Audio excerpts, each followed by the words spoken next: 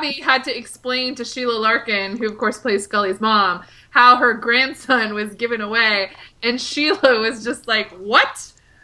They gave away the baby?" Like she had no idea. She was furious. It was full 10 minutes of me trying to explain logic, and I gave up. I'm like, no, there's not logic. I'm sorry. It was funny. She's like, men wrote this. You can tell that men wrote this. Oh, what?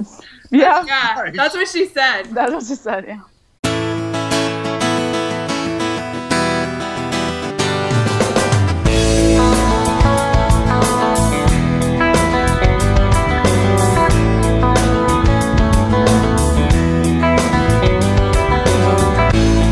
Believe in UFOs and flying saucers and ETs and government conspiracies, but I've seen none of the above.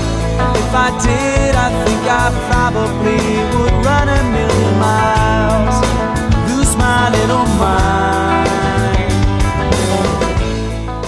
Hello everybody and welcome to another episode of X-Files Talk X-Files. The only podcast that would rather crawl up an obese man's anus than deal with the TSA. Oh, God. I'm your host, David Howard, and joining me tonight from xfiles.news, I have Tiffany, Avi, and Garrett. Hello to all of you. Hello.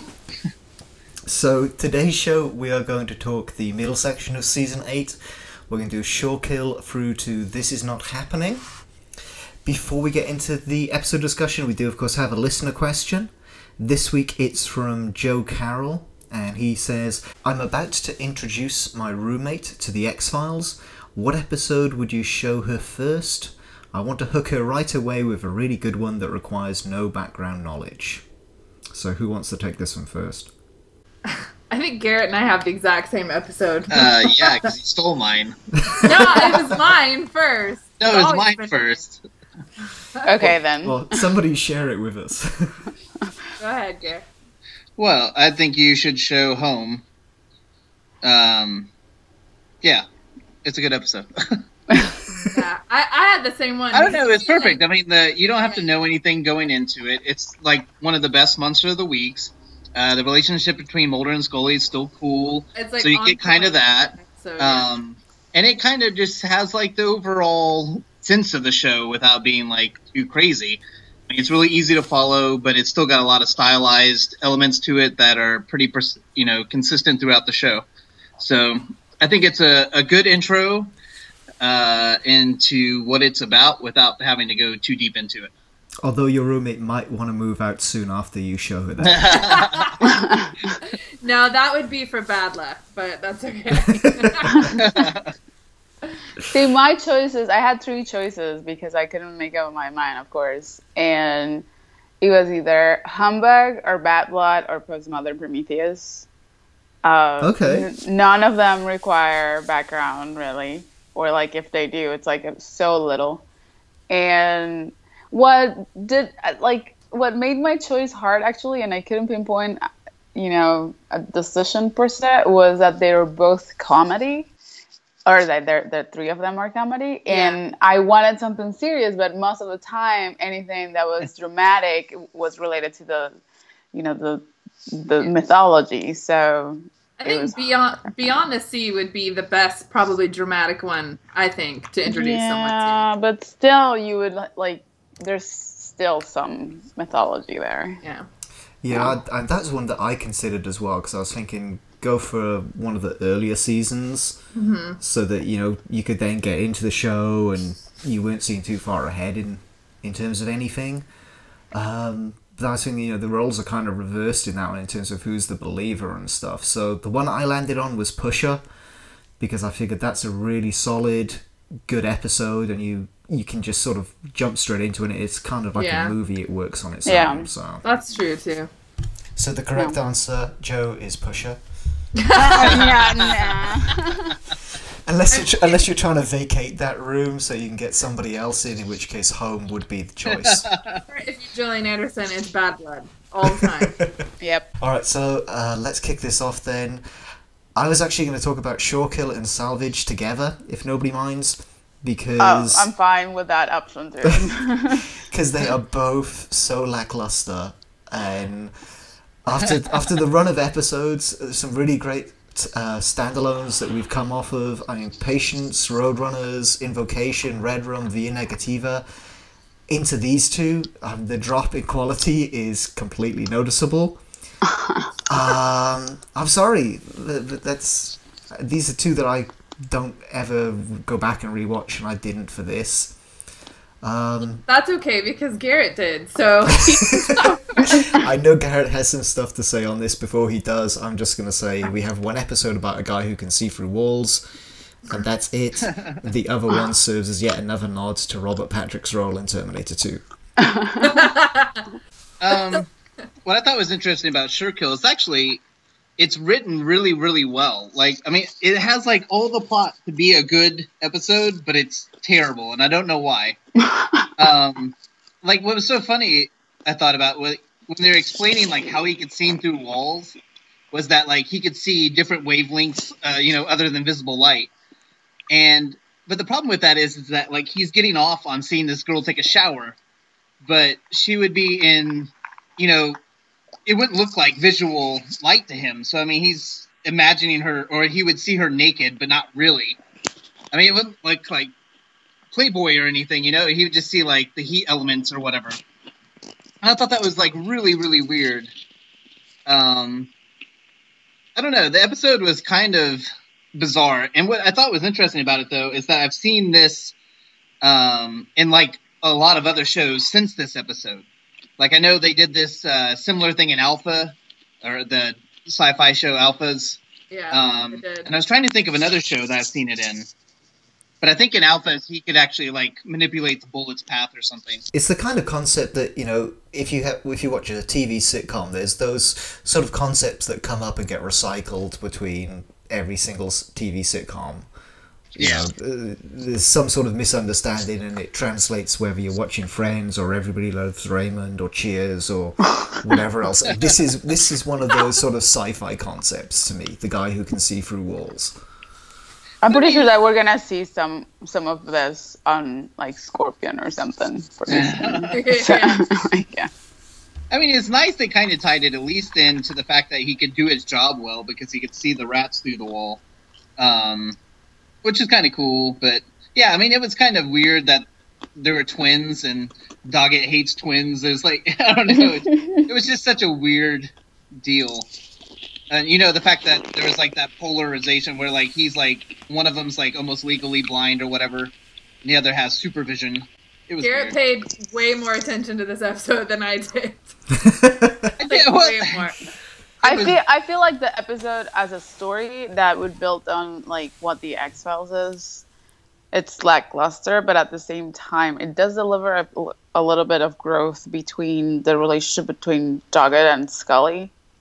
And like it's like, they're comfortable among themselves, even though like you don't get to see all that much, which I feel it was kind of the intention for the writers because they didn't want to continue building upon the thing that Doggett is there to Replace Mulder. So that was, I think that's to like kind of like bottle episodes where like, oh well, we keep going until we can hit the next one that's gonna be really big and that we can continue building upon. But like I feel otherwise it would have been probably a lot more controversial in terms of what the writers did for the show on season 8 and season 9. So Yeah, the only thing that I could, like I said, I'm not a fan of this episode. Don't really go back and rewatch it, and I did today.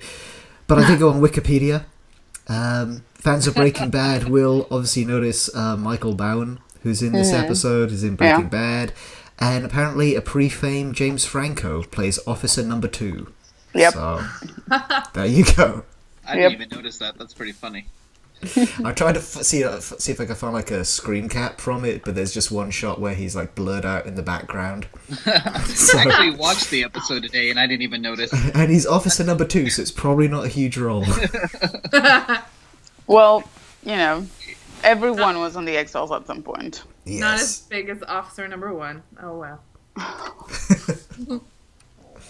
So Salvage, again, same sort of thing. It's at that same sort of level for me. It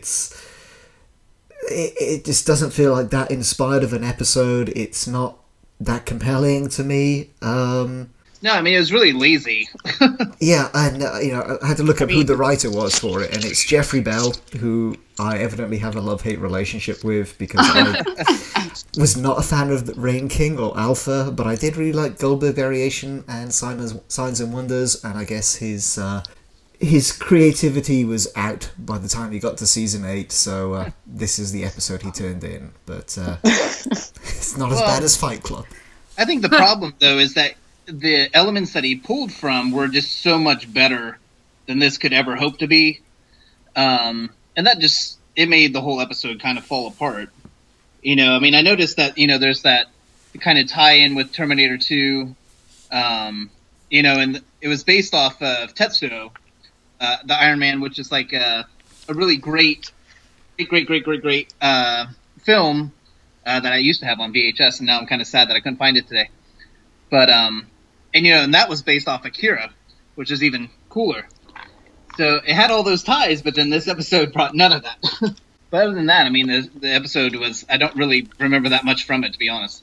Yeah, so far as I can remember, it's a pretty straightforward sort of, this guy has been poisoned by somebody he works with who is breaking the law, and he then becomes a monster, like a toxic Avenger, if you will, and just seeks revenge on the guy who poisoned him. And yeah, but then he found out the guy that poisoned him didn't even actually poison him or something like that, right? Like, they just delivered it to the dump site where the salvage yard, and he was like, oh yeah, you didn't actually try to hurt me, you're just dumping stuff in a salvage yard. Like, I don't know, it was really bad. I mean, like, he was trying to get revenge when there was nobody to get revenge at. I mean, it was boring. Yep. Well, I mean, just because, like, Terminator 2 was so cool, and, and Tetsuo was amazing, and then Akira was amazing, and they're all built upon, like, this whole structure of, like, what it means to, like, to have power and have this ability and all this stuff, and then in this, it has nothing to do with any of that. It's just some guy that was really mad. It was dumb.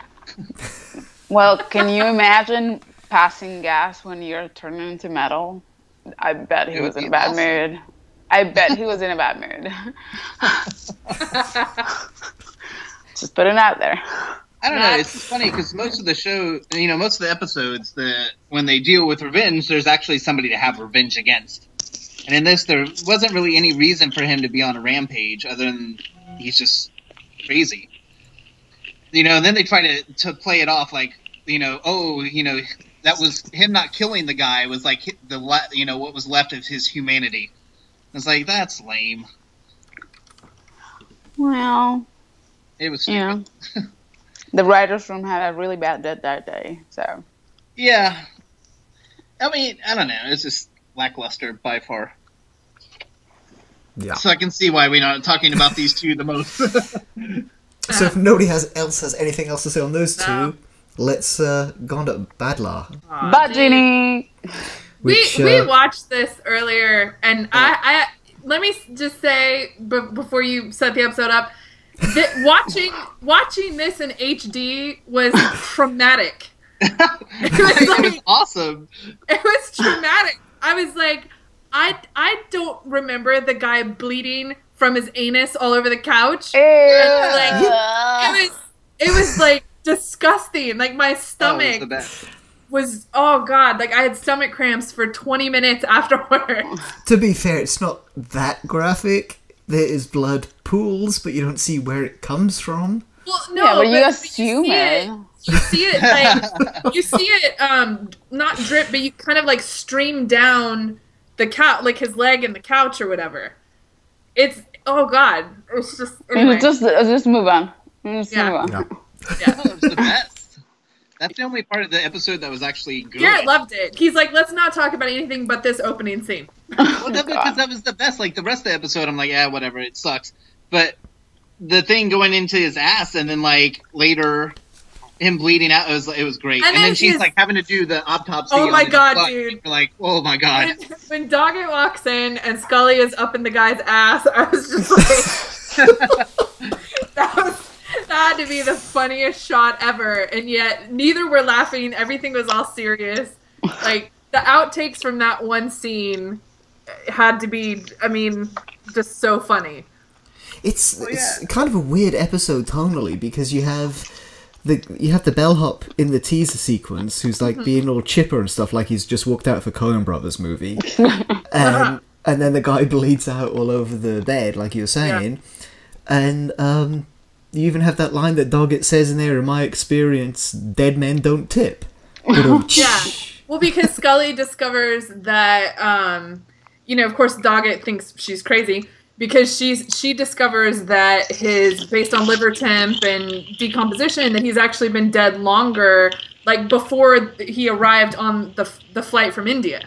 So the time of death is placing his death at, before when the guy, supposedly died. So, he thinks she's crazy. So, but she's not, because the butt genie killed the guy. And then assumed his identity via his asshole for the next however long. It's his USB plug, That's how it. I like to think of this episode as what happens when you really piss off Willy Wonka. Oh God. Oh, yeah. That's what I noticed about this one too. Is like I don't think I remember him being the character. Like, yeah. I love that actor. I mean, he's been in like nearly everything. Yeah. In Star Wars, so that was that great connection.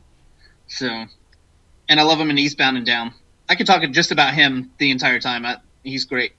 Okay. No. What? He was in Star Wars, Abby. Star Wars. Droopy McCool. Look. Unless you're talking about 4, 5, and 6, I don't want to know. Like, I don't really want to know. Like, for me, the other 3 don't exist. And like, no, he was in Return of the Jedi. I'm really dubious about 7. No, he was in Return of the Jedi. Oh, okay. Droopy McCool. The band he played. He was the Woodwind. The scene with Jabba the Hutt. The band. Okay, then we can talk about it, but not today. And then he was in Eastbound and Down, and when the second season, when they're like when he was in Mexico, and he's like, cocksucker. It's so funny. Oh, I love that. Let me just. Garrett loves Eastbound and Down, which is humorous for us, for Abby and I, David, because we know one of the actors that's in it, and she's naked a lot, and so it's. Oh, why? I like the show. It's super awkward because we know her, and then Garrett's like, "This is the best show ever," and I'm just like, "I know this girl, and I'm seeing her boobs." But yeah. Anyway, moving along. I love how Garrett's like all about the John Scheiben love right now. He's like, "I love this episode so much." Because this episode is one that's often pointed to as being kind of a turning point, or at least being a bit of a shift in the 8th season. And it's the one, where at the end of the episode, Scully has to shoot the kid. Yes. Yeah. Even though, she's not 100% sure she believes that it is actually the monster disguising itself. Yeah, but Mulder would believe that that's the guy. And yeah, she makes that leap. Yeah. And, it's definitely a turning point as well in terms of...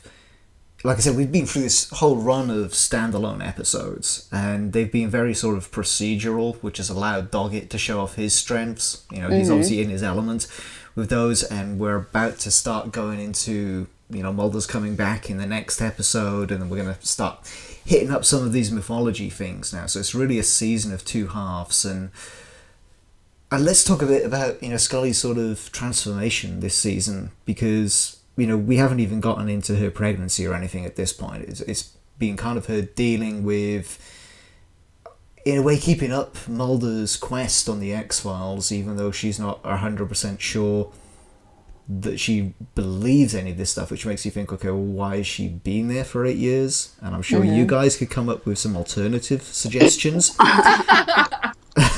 But because she's doing him, obviously. No. Really? Well, why else would she stick around all that time? No, I'm just kidding. Government pension.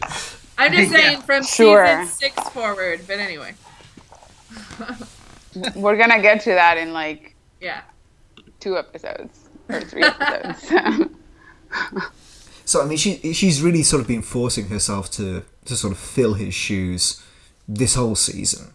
You know, in Without, she's talking about the bounty hunter that can shapeshift, and you know, she's taking all of these leaps and stuff, and it's kind of interesting. Then when she does take that really big leap at the end of this episode, she kind of reverts back a little bit to not quite trusting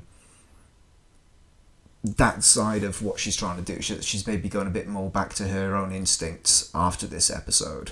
I think she really feels his absence, and you know, for her, she's kind of trying to keep him alive in a way, or honor him in a way by, or maybe just as a way to comfort herself by trying to see things the way that he sees things.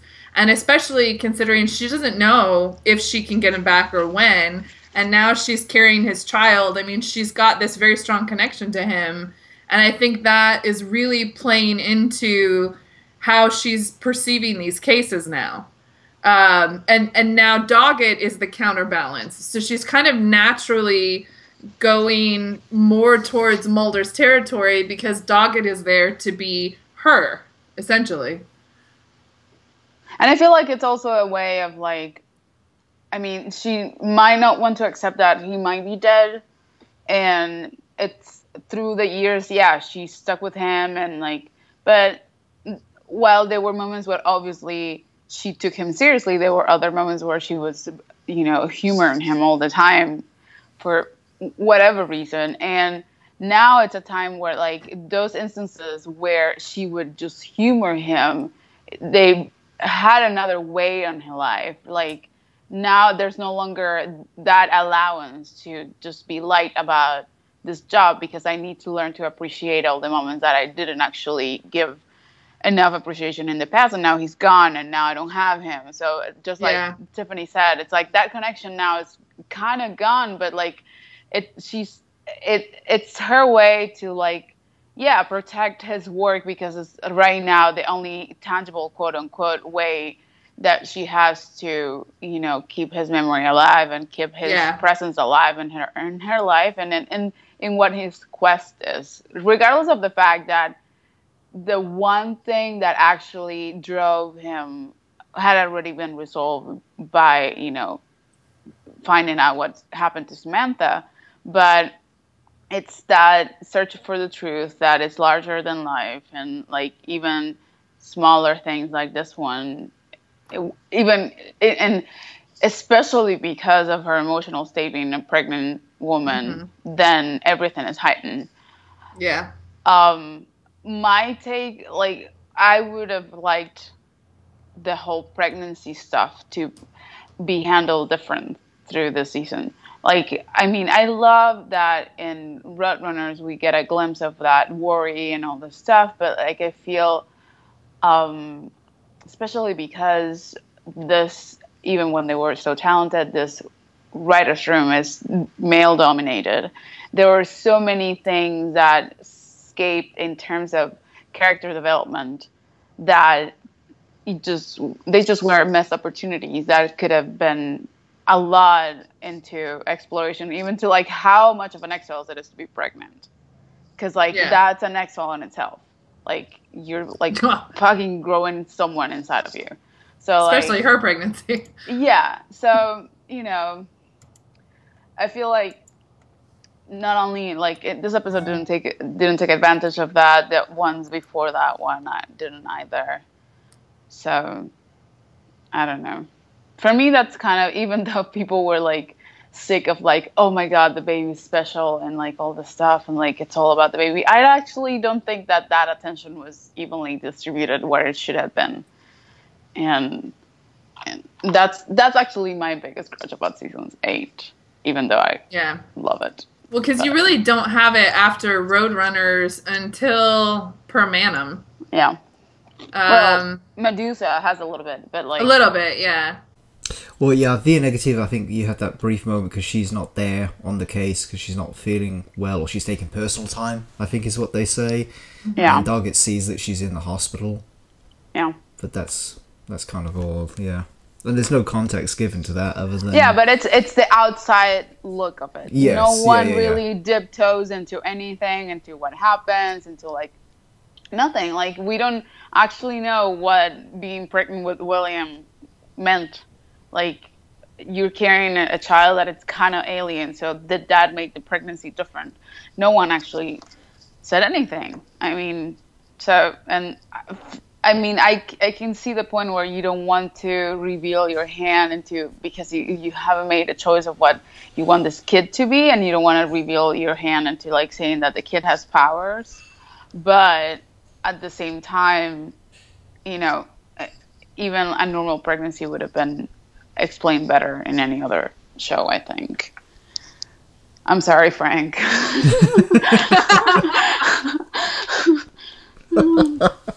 I'm gonna get fired. So, okay, let's go back to then Scully as the skeptic and Doggett as the skeptic.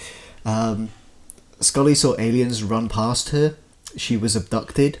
She was kidnapped and taken aboard a UFO buried in Antarctica, and yet she still refused to believe. She remained steadfast in her skepticism.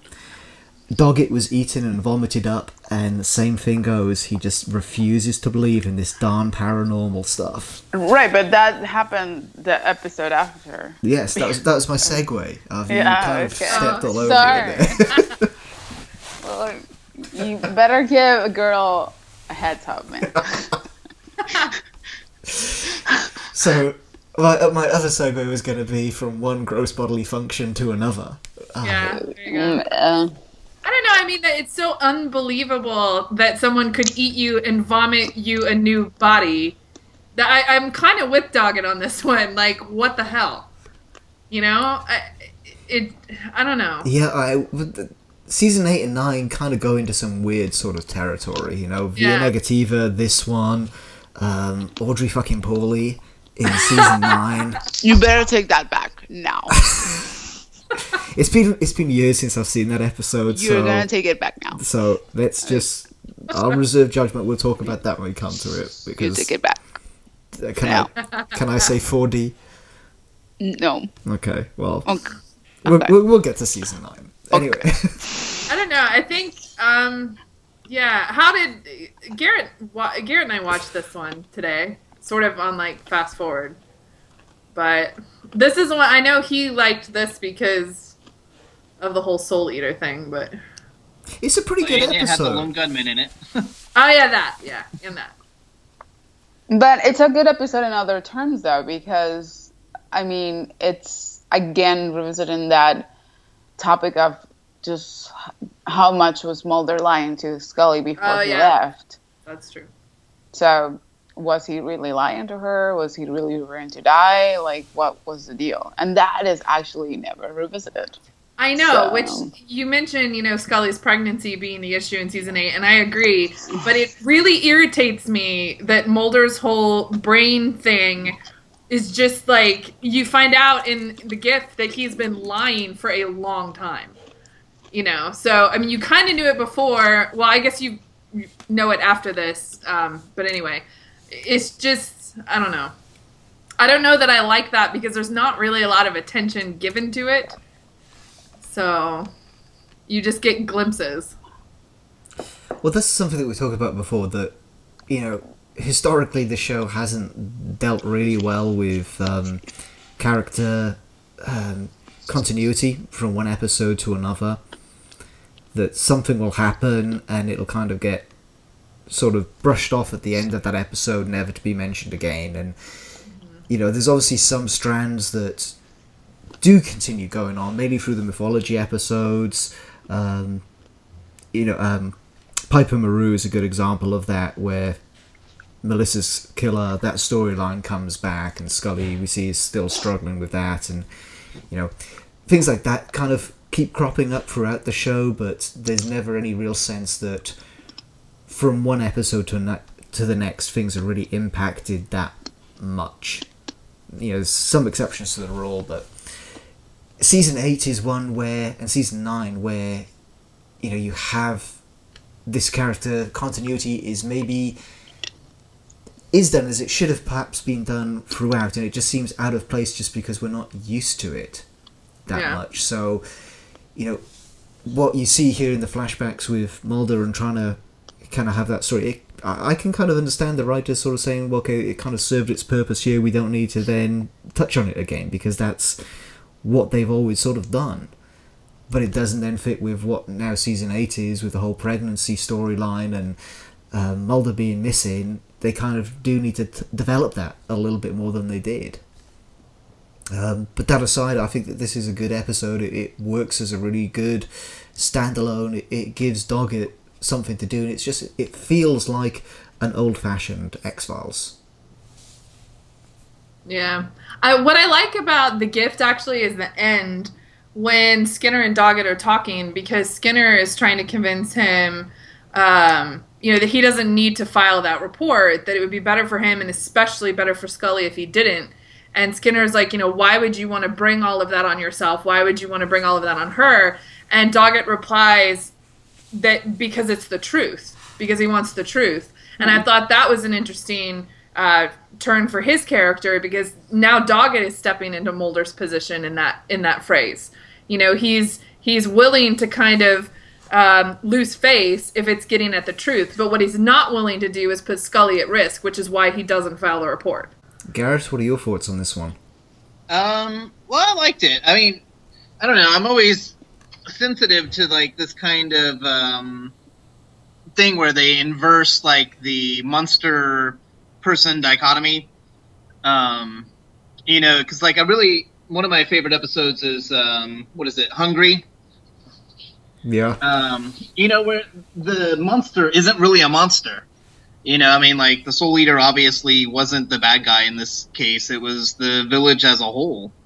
And so that I really enjoyed. And I think this is the first episode that really highlighted Doggett and, what the show was going to be like with him in it. And I think they did a good job with it. Yep. Garrett loves Frank Spotnitz and Kim Manners. That's really what it boils down to. Yeah. I don't know. It was good because it could have gone a lot of different ways. It obviously could have just focused straight up on, the Mulder part and just really knocked Doggett out of the way. But they gave him, a real story. They gave him a real chance to kind of shine and, did a great job with it.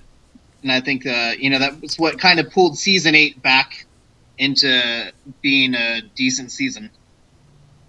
So, yeah, I think this is one of the good episodes that kind of deals with the whole Mulder as sort of this absent center, as Chris Carter likes to say. I don't think that it always works. I don't think it has always worked so far, but this one it kind of does, because it's an investigation as to something specific in terms of what he was actually doing during this period, why he was actually there, rather than wandering around in the desert going, he's not here. Yeah. One other thing I want to touch on for this one, and then we will move on, I promise. And this is actually something I found on Wikipedia. I forget where it's actually from before that, but just sort of saying that as the X-Files entered into its 8th season, human resurrection and salvation, as well as disease, suffering, and healing, became an increasingly central focus of the show's themes. And I think that is true, and I think it's something that fans of the show can see that both Chris and Frank had been interested in for a while previous to this. Mm-hmm. But it becomes very obvious in the final 2 seasons of the show. My problem is I don't think it's maybe dealt with as gracefully as it had been previously. Yeah. It all just becomes a bit too sort of on the nose and a bit sort of overtly Christian, because obviously that's kind of the message that Chris is moving more towards. And I think that's one reason why I want to believe, as much as it's not the film that most people wanted it to be, it actually handles those themes and that idea really, really well, and it leaves things on that kind of note that it's up to the audience to decide what it means, which is what was one of the strong qualities of the show's earlier seasons. No response to that. Anybody? Crickets. I think that I Want to Believe certainly takes the religious elements and weaves them in a very good way, and it lets the audience decide whether or not those things are at work or whether or not just the belief in them is enough. I mean, the thing too is that it's funny because a lot of these writers that are in the room at this time of the show, most of them are self-proclaimed non-believers or not affiliated with any religion. Yeah. And some of them do believe in, there's a higher power and all that stuff, but none of them are actually part of like a structured religion per se. So it's funny that, it's taken away from those themes, but at the same time, which is really funny, it's been written by people that don't particularly, abide to those themes. So perhaps that's the main issue, that whenever you write, the first thing that they tell you is like, no, you write what you know. And perhaps they were trying to get to the right point, but because they don't know per se what it feels to be that person, then it fell short in that sense. I don't know. For me, I mean, I saw Scully's quest and her beliefs being challenged all the time, and it was, impossible how much, Mulder would be open to believe in anything but religion. And then you would have Doggett, who's so straight cut and like such a Catholic kind of man, if you were to give him a religion. And Robert Patrick, like in real life, it's that way. So it's a thing where like you don't know where they were trying to ease the work into trying to get the actors to marry with their characters a lot faster, or they just made a peace with the fact with, the whole thing of Scully's motivation being more religious based than plain belief based as Mulder's was.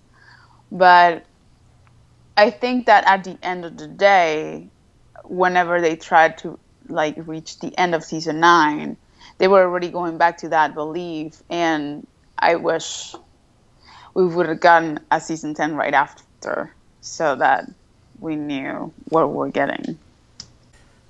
Let's go on to Medusa then. Yep. Or as I like to call it, Jaws in a subway. I like this episode. It's a fun episode. It is. I mean, I can't think of anything that makes it a great episode. Maybe it's just one of the more memorable ones. Yeah, it's. Yeah, that's what makes it great. And Doggett refers to her like when they're down there and having to move on rather than come back up to the surface. He's like, we move forward, and one of the guys is like, says who? And Doggett says the boss. Mm-hmm.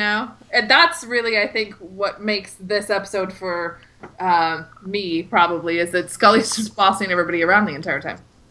Yep. But anyway, go ahead, David. I really don't have many notes on this one at all.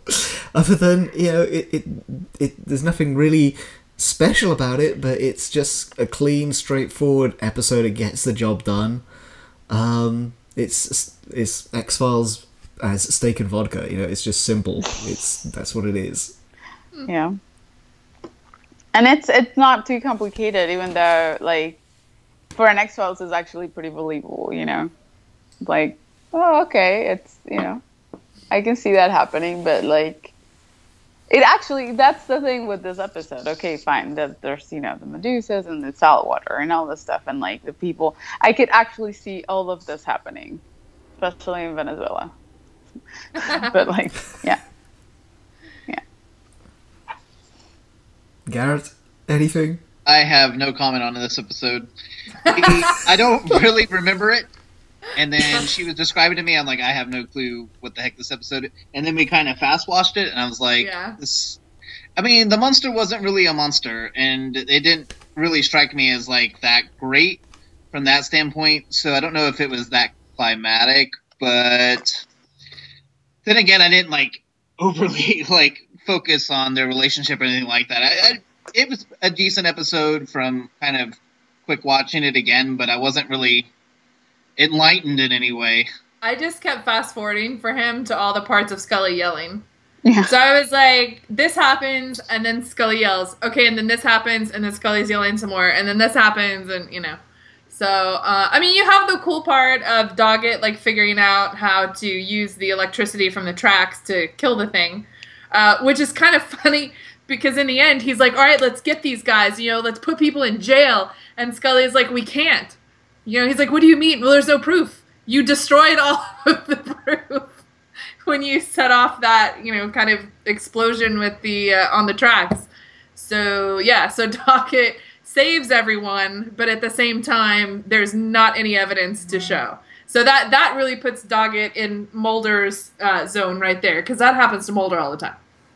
Permanum. Okay, so on to 2 episodes now then, which I'm guessing is the reason why everyone's been so quiet so far, because you're just going to unload on me with these 2.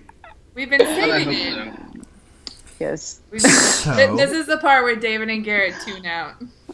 So before that happens, I'm just gonna poke you with a bit of a stick to make sure that you do talk for a little bit. Oh my god.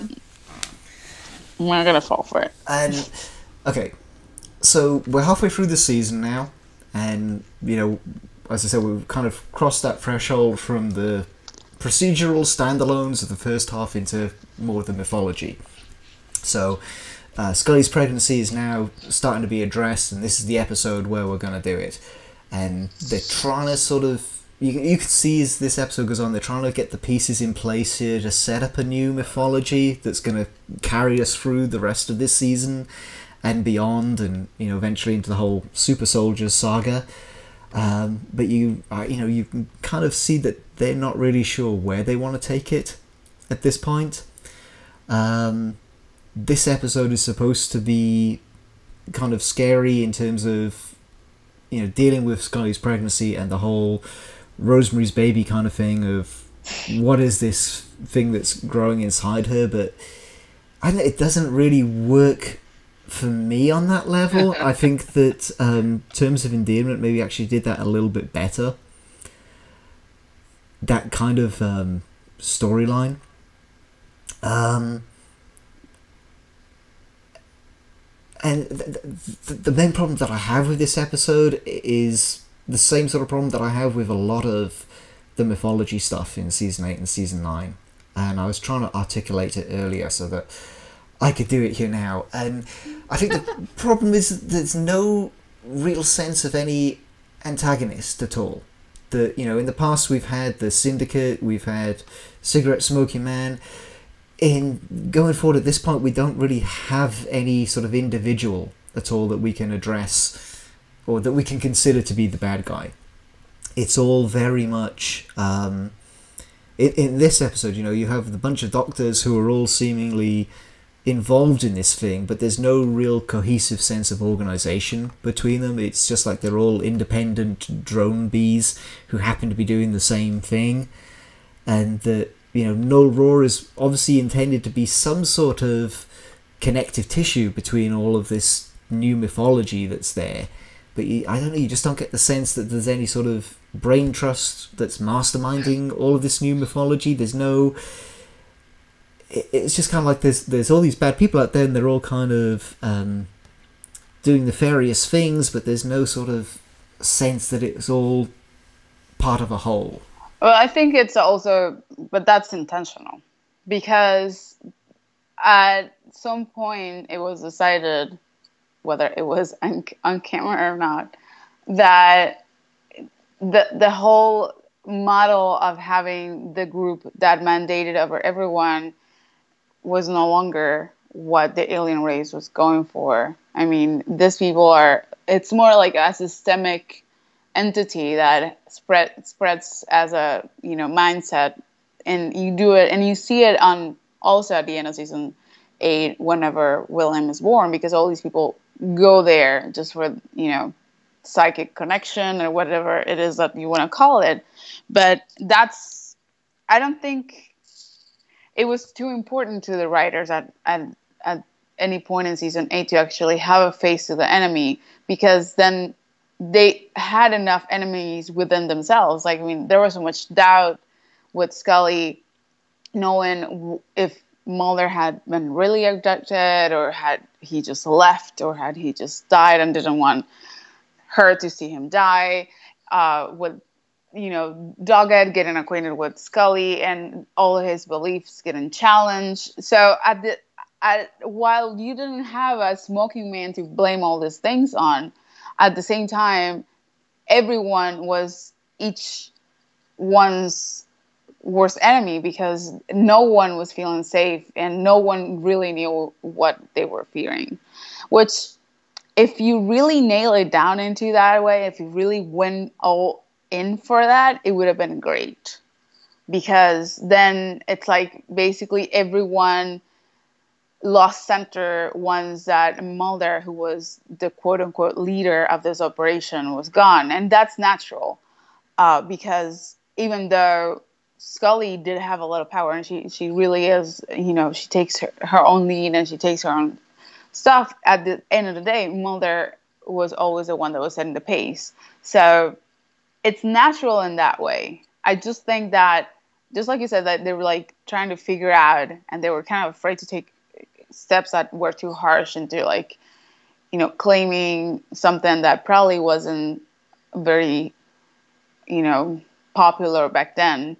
Today, had you written season 8 and like how people are so much into mindfulness and into like exploring themselves and going to therapy and all this stuff, probably you had claimed that stake today and no one would have even looked the other way. Yeah, I mean, I like what you're saying there about, you know, the fact that there is no face to this. There's just this stuff that's going on between people, and, you know, thematically that works really well with what's going on in the world right now.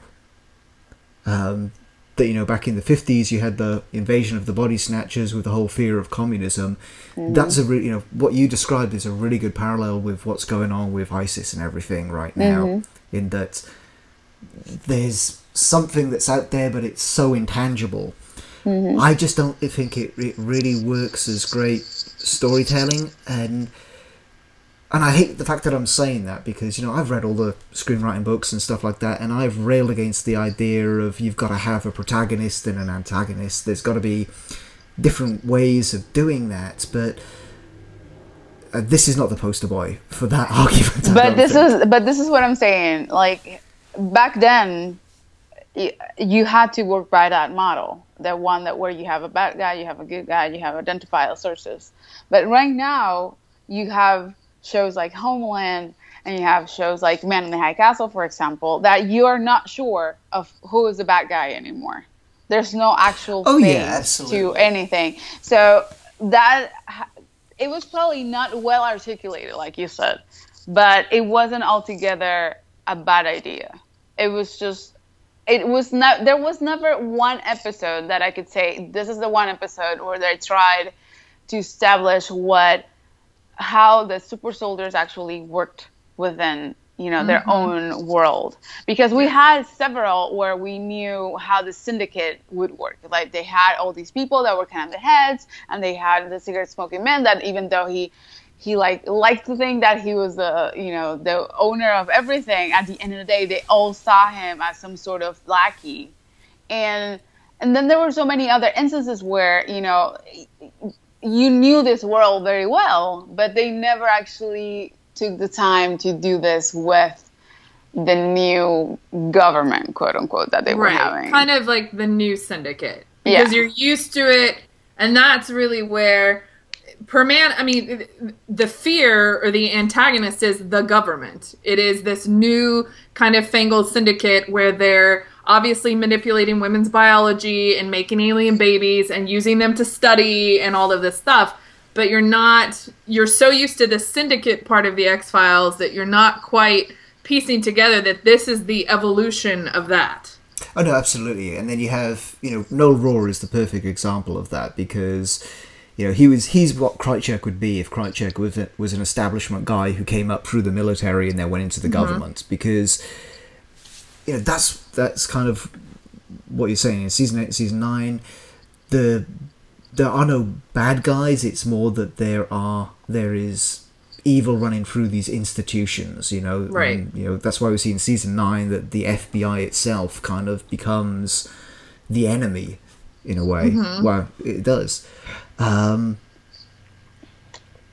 I don't know. I just feel like it's kind of problematic storytelling, and in the mythology episodes, you don't have that same sense that you had in earlier years, where there's a whole lot going on. You kind of have these people rattling around trying to figure out what's going on, but because there's no driving force behind all of these nefarious deeds, there's very little for them to be able to connect the dots as they had done in the past. They can kind of just experience stuff that's going on.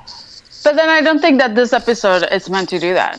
I'm kind of touching on what's coming up in This Is Not Happening and some subsequent episodes as well. I'm just kind of using this as a springboard into sort of discussing my problems with the latter 2 seasons of mythology. So we can get back to Per Manum, I'm sorry. Okay. Why do you like Per Manum, Avi? Well, I like that. I mean, I like it and I don't like it. I like it because it kind of gives an insight into their relationship that we actually never saw. But then at the same time, because of, reality being what it is, you kind of can pinpoint really well when the events in the flashbacks happened. And these flashbacks are like the motive of so many fights within the fandom, because no one can really pinpoint where they happen. And they could be season 5, they could be season 6, they could be at some point in season 7, even though the hair doesn't match any point of season 7. And the suits are more season 6, and that's where I'm going, and that's what Frank says. But, and that's, final word for me. I don't know about the rest of you. But, I mean, the thing for me is that this is the one episode where we actually get an insight in, how does pregnant Scully look like? How does mother Scully look like? And it's the one moment where you wish she, I mean, she's vulnerable and she has all these things that are, happening, and that at the same time they're just, so important to explain. But I swear that I'm with you on the sense that I wish I knew a little bit more about what the objective of the new enemy is, so that I knew what the threat about having, Noel Rohr there involved, and him being a former buddy of Doggett, and because that was the other thing for me. At some point during this episode, whenever you start questioning Noel Rohr, for me, the next step would be if this guy, it's no good, then how do we know that Doggett is up to any good? Could he be actually just playing everyone here? That would have been a great take to take. Yeah, it really would have been. They didn't do that, but They that didn't would do have been that. great. It's off. No, thank you. No way. You guys are crazy. Why? 'Cause I love Doggett, and he has to be the good guy. It's important No, that he's the good guy. I'm not saying that he didn't have to be the good guy. I'm saying someone doubt him. Should have questioned him. at Yeah. some point. Yeah. No. No, I like him too much. Yeah. No. Yeah, because he's always going to be the stranger. And by putting that doubt there, you're actually relieving the pressure on so many issues that people had with this, him overtaking David Duchovny's thing.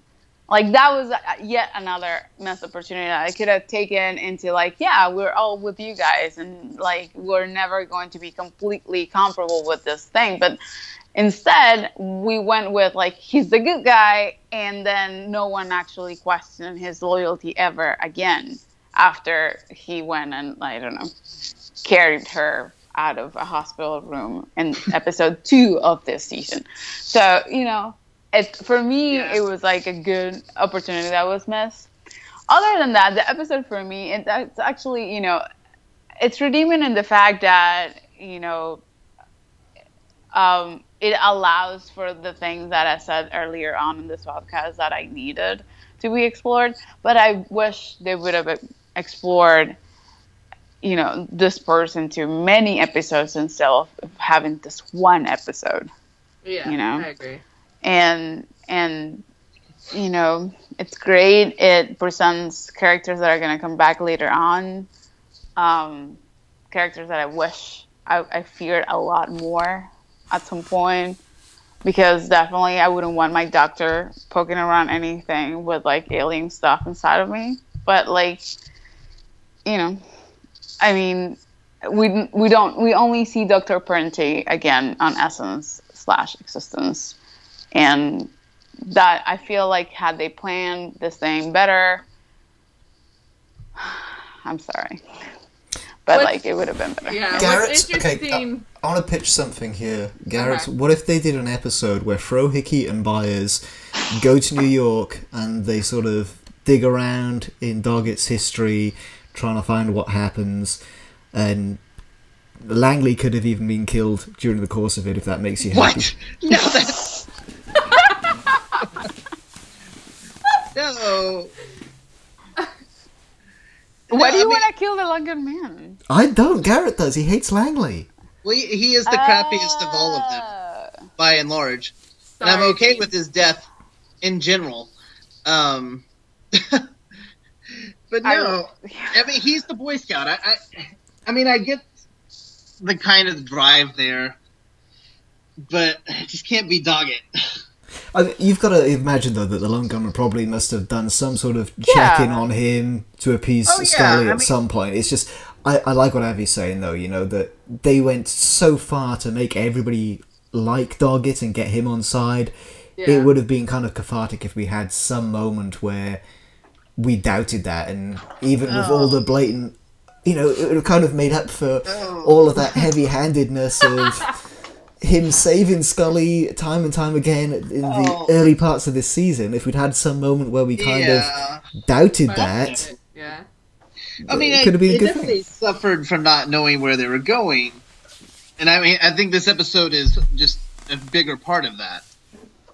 Not knowing exactly how they're going to continue. And I don't know. It can't be Doggett. It had to be Reyes. No. Yeah. Let's get back on track. Let's talk about This Is Not Happening real quick. I know Okay. I've kind of touched on it a little bit already.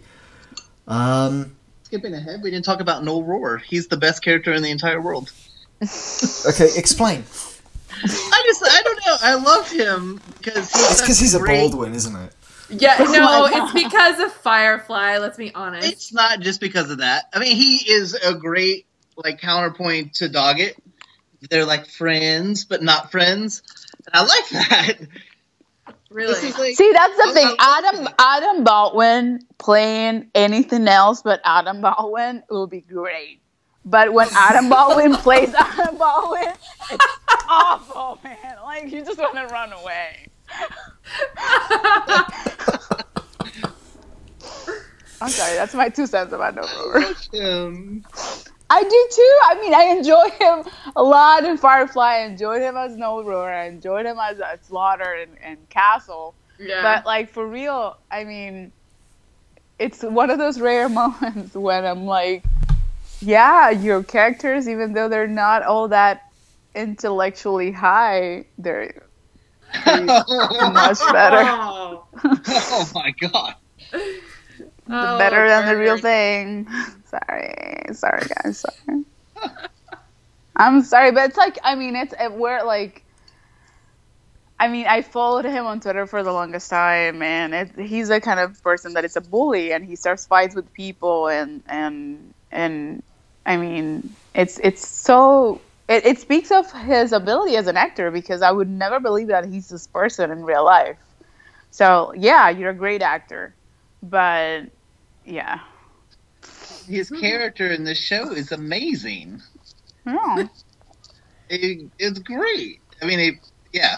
It's Anyway. threatening. It's very She threatening. likes his characters. She just doesn't like him when Well, he's it's not just his being character; an it's his actor. character's relationship to Doggett. I mean, they kind of started like sexualing out people that were really good, to where the show could actually go on without the original cast. They really, really wanted to. Ah, that's true. That's and for sure. then they kind of like killed him poorly. Could you imagine like that? season 10 with Well, Nolan coming back? he didn't get killed. He was Yeah, a super and, like, soldier. So. Lucy Lawless. No, he got killed. He gets killed by the magnetite, right? Oh well, at the very, very, Oh, very end. that's But yeah. Yeah. But the thing is that you don't really know how, if there's just the one Aurora or there's other Aurora. Ah, he could be a clone and a super soldier. No, well, hold on. Yeah, no. There are Yep. no clone super soldiers. No, it would Wow, be amazing. well, dude, what are you talking about? Of course it can be. No. The super Why not? soldiers are completely different. No, but they're biologically manipulated. Why couldn't you be a cloned super Yeah. soldier? Because that would be dumb. No, that would be What? amazing. That The would be whole amazing. concept of super Hold soldiers on, they is were dumb. real people that Yes, were drafted out of the Bravo company, right. right? And Right, transformed using the alien hybrid human. right, but So clone them and then transform the clones. yeah. No. This could Yeah, work. the actual. I don't want it to work. no, If they bring but, him like, back, I'll cry. No, but like the actual objective was to have an army of these people, and they weren't gonna be doing like just one at a Yeah, time. there's not They enough weren't. people in Bravo. Once Company. they had the real deal, then they were like gonna have a bunch of replicants from them. Yeah. So that, yeah. So No, like, I don't yeah. want that. I don't like that theory. Abby and I have just written season 11. Yeah. No. Hire me. So, do I you will think that? fix this. So, okay, connecting the dots here, we could actually be seeing Adam Baldwin playing William in the revival. Oh my god. Wouldn't it be such a Chris Carter thing to do to like have cloned William and like make him a bad guy eventually? I would totally marry with this idea, because then like I don't know, I know that not a whole lot of people, or actually, well, I'm lying, a lot of people are actually reading season 11, like, but the IDW comics, and there Gibson Praise grows up to be a very resentful, very vindictive, hybrid alien, whatever he is, and he has taken upon himself to actually get revenge for all the things that the Syndicate did to him, and the things that, and a very misplaced sense of protection over Mulder and Scully, where he doesn't allow them to make their own decisions, but actually controls them so that he can get his way.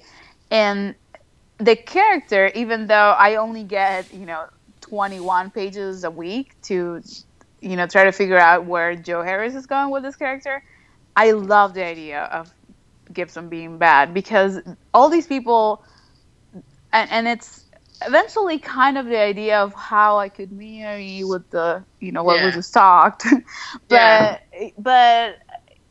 I mean, people just like at some point they get tired and they turn and they're like, "Yo, fuck this! I'm gonna just go with the bad guys because like apparently they got it going on." And especially with him, because he was given up, and I mean, who knows what his childhood has been like with his new family, and it could happen. Yep. Okay, I'm determined to keep this podcast on track. We're not going 3 hours. This is not happening. This is not happening. Can't walk away Oh, from no. addressing Scully running through the woods. Garrett and- does not like how they introduced Reyes. You're walking a What are fine you line talking here, about? Garrett. How they introduced her? How they poorly made her character Yes. ridiculous? You're walking a very fine line, so be careful as you continue She your was sentence. part of. She was doing satanic ritual abuse cases that don't actually exist because they never found any. I mean, that's insane. Well, that's about the same thing of the X-Files. Yeah. They never actually proved anything. Yeah, but I mean, you can see how like there's probably several X-Files. You know, I mean, we know that there's cases that Mulder is investigating and all this, but like, how many satanic ritual events occur that they need to have a department devoted to it? She was in New Orleans. You know New how Orleans. much like She was voodoo only and in New shit is being. Orleans for a short time, though, right? No, I thought she was no, originally in- no. She was in New York for a little bit, And then New Orleans for a but pretty she significant was amount of time. yeah. She made I her thought career she was in New Orleans. York when she When did Luke Doggett, happened. Yeah, but Yeah. Dr. Sun. yeah, but she was called in because they thought that it had to do something with Yeah, You with know, cult satanic abuse. or whatever. Yeah. Yeah. That's why she was called in to Doggett's son's case. Yeah. Oh, she makes me cry. Like, hardcore cry. And it takes time to, like her as a character. Yeah, they That's don't fine. really give her Really? enough. Well, the part Layers, yeah. for her is that they needed, at this point, to push Scully out. And I know that a lot of people hate that idea. Well, the thing is that No, I I mean, agree with you. Yeah, It's just that Doggett is such a strong character, and he fits. He's like everything that Mulder wanted to be, but wasn't in a lot of ways. Like, he I was a agree. strong, full, like, passionate person. But then Reyes was like Mulder, if Mulder believed in anything, no matter how crazy. I mean, like, the soda can killed 1,000 people. Okay. And she'd be like, yes, I believe that. It makes complete and utter sense. I mean, she accepts. you just say that. I mean, her character accepts the unbelievable, but to the point where it's like, it's so absurd and crazy that, like, nobody would be that crazy, but she is. the problem is she And is she a smiles mixture. about it, and it's like, Yes, Oh, It she makes you wanna smiles way drink too much in that first she's a scene. mixture of Mulder and Scully's sister, and that's the problem. Yeah. well, Yeah.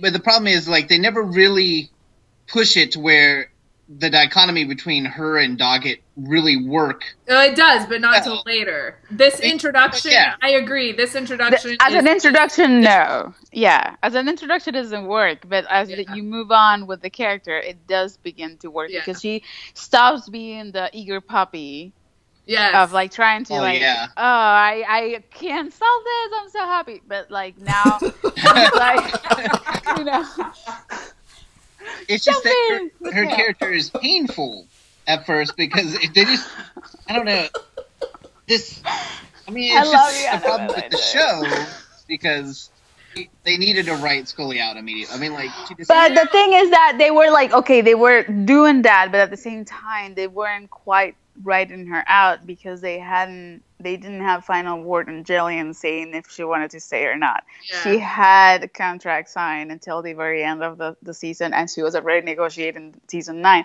But they were preparing, but they weren't quite marrying up with the idea that she was going to be the replacement. I think they were just hampered by, the behind the scenes stuff being so up in the air as to Yes. what was going to happen. Was this going to be the final season? What was going to happen after this? Are we going to make, are we going to let Mulder and Scully ride off into the sunset at the end of this season and make a clean break with Doggett and Reyes? Or do we want to keep Scully in it? And there's just, it prevented them from having a plan that would Yeah. have made these seasons much better. And as you're sitting there talking, I'm kind of thinking, well, maybe the answer would have been to just do something completely different from this season. I think as it is, it kind of works as a good transition season that would allow them to then take that break with the start of season 9. But maybe a different way could have been, okay, this show has obviously got just a year or two left. If we're going to keep doing it, let's just do it where each episode just picks up after the previous one, and we just have 1 or 2 seasons of just a serialized story of building up to this global apocalypse. Yeah.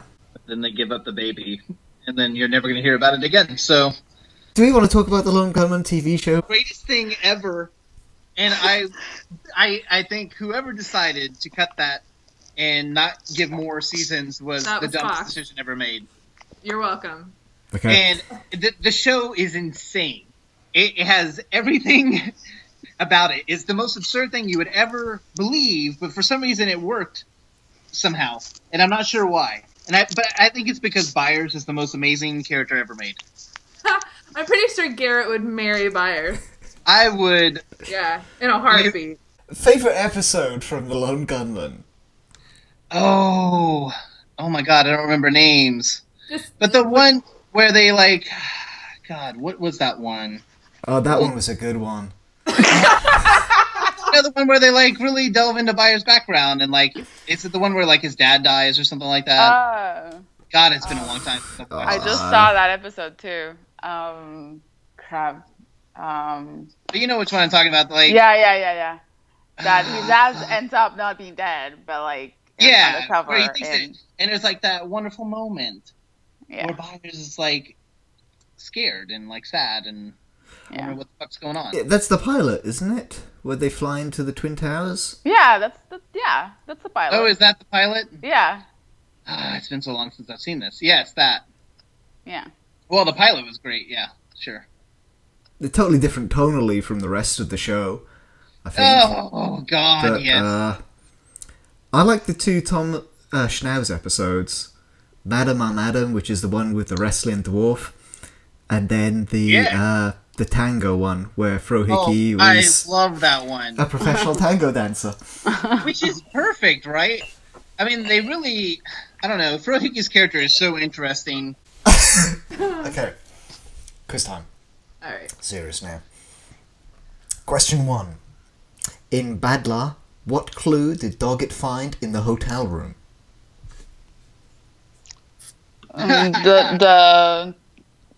The thing. It wasn't the ticket from the flight. No, they knew that already. The thing. The ticket from the flight, but no, they knew that already. The trails of the cart, was it? No. No, I have no Ah. idea. I don't know. Nope. A child's handprint. Oh, that's right. You're correct. Thank you.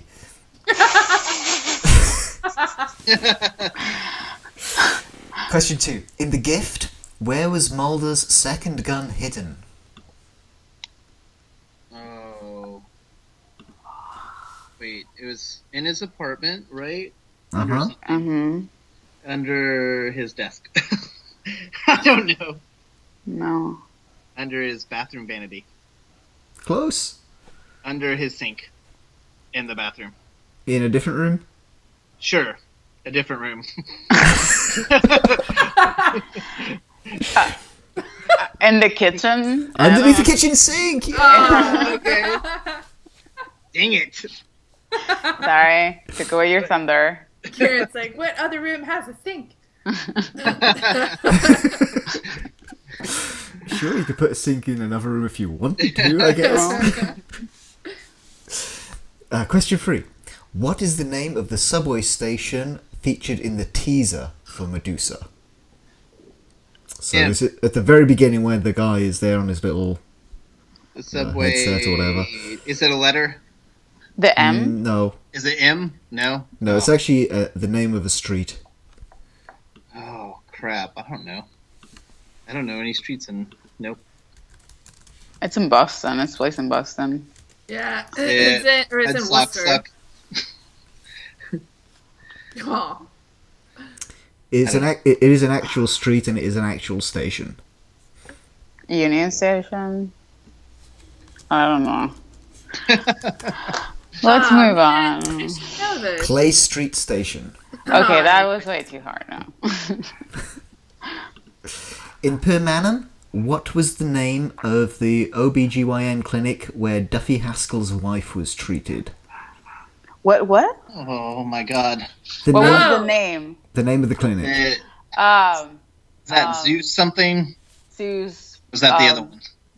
No, Zeus Genetics was something. It was Zeus Genetics. Was Yeah. it? Oh, Yeah. yeah. It's on you, Tiffany. Yeah, I partly got that right. Hey, now I finished it. where You finished printed works. Yeah. Yeah. Yeah, that's right. Yeah. Which is, I guess, a nod to the Zeus storage in the Erlenmeyer flask. Yeah. Mm-hmm. Let's go with that because obviously White Buffalo, they couldn't just go with that. But I will complain about that again later, I'm sure. Question 5. In the teaser for This Is Not Happening, how does Richie describe the movement of the UFO? Like a bat out of hell? It is! Yeah! Oh, look at you! I want my sticker now. 3 out of 5. Yay! We always score 3 out of 5. Yeah, we've never gotten all of I them. don't think I've ever gotten more than I think that's a Roy and Jessa thing. And Kava, I think Kava got 5 out of 5 one. Yeah. Really? Those whores. They are. Moving swiftly along. Thank you very much, Tiffany, Garrett, and Avi, for coming along today. You're welcome. Especially Tiffany and Avi after last week's Shambolic episode. I'm so glad you came back, and this week's Shambolics was not my fault. Listeners, please go check out xfiles.news for all of your spoiler-free X-Files news. You guys want to give out your Twitter or Facebook or any of that stuff? Oh, well, so it's for Twitter, it's at X-Files News. For Facebook, it's basically facebook.com/X-Files News. Tumblr, we're also there, xfilesnews.tumblr.com. We also have a Vine where we feature a lot of people that have been doing very interesting things there. So if you do have some interesting works on Vine, please hit us up via Twitter or something. What else do we have? Oh, and Instagram, of course. So that's instagram.com/X-Files News. So, yeah.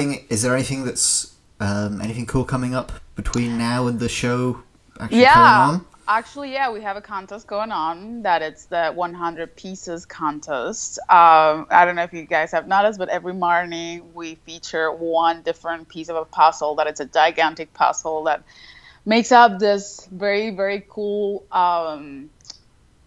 poster designed by P.L. Boucher. If you collect the whole 100 pieces that you will be able to by January 24th and put them in the right order, you will be the winner of a very cool combo of prizes that we've been collecting for the past months. So get on that. There's still plenty of time. You can find that that set of pictures following the hashtag on the tweets that we do every day. So you still have time. There's still a month and a half to put it together. So get on that. And if anybody has any listener questions that we could answer on a future episode, please send those in. You can go to xfiles.talkxfiles.com, or you can just hit me up on Facebook or Twitter. I'm David T. Harwood on both of those.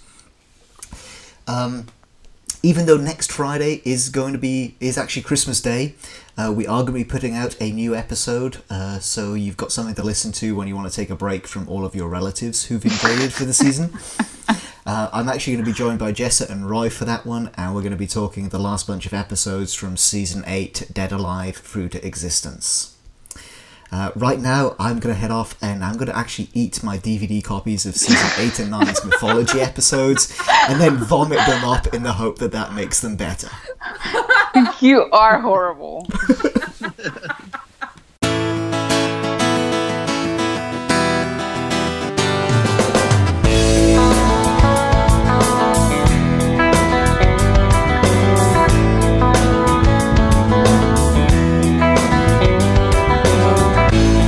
Believe in UFOs and flying saucers and ETs and government conspiracies, but I've seen none of the above. If I did, I think I probably would run 1,000,000 miles, lose my little mind.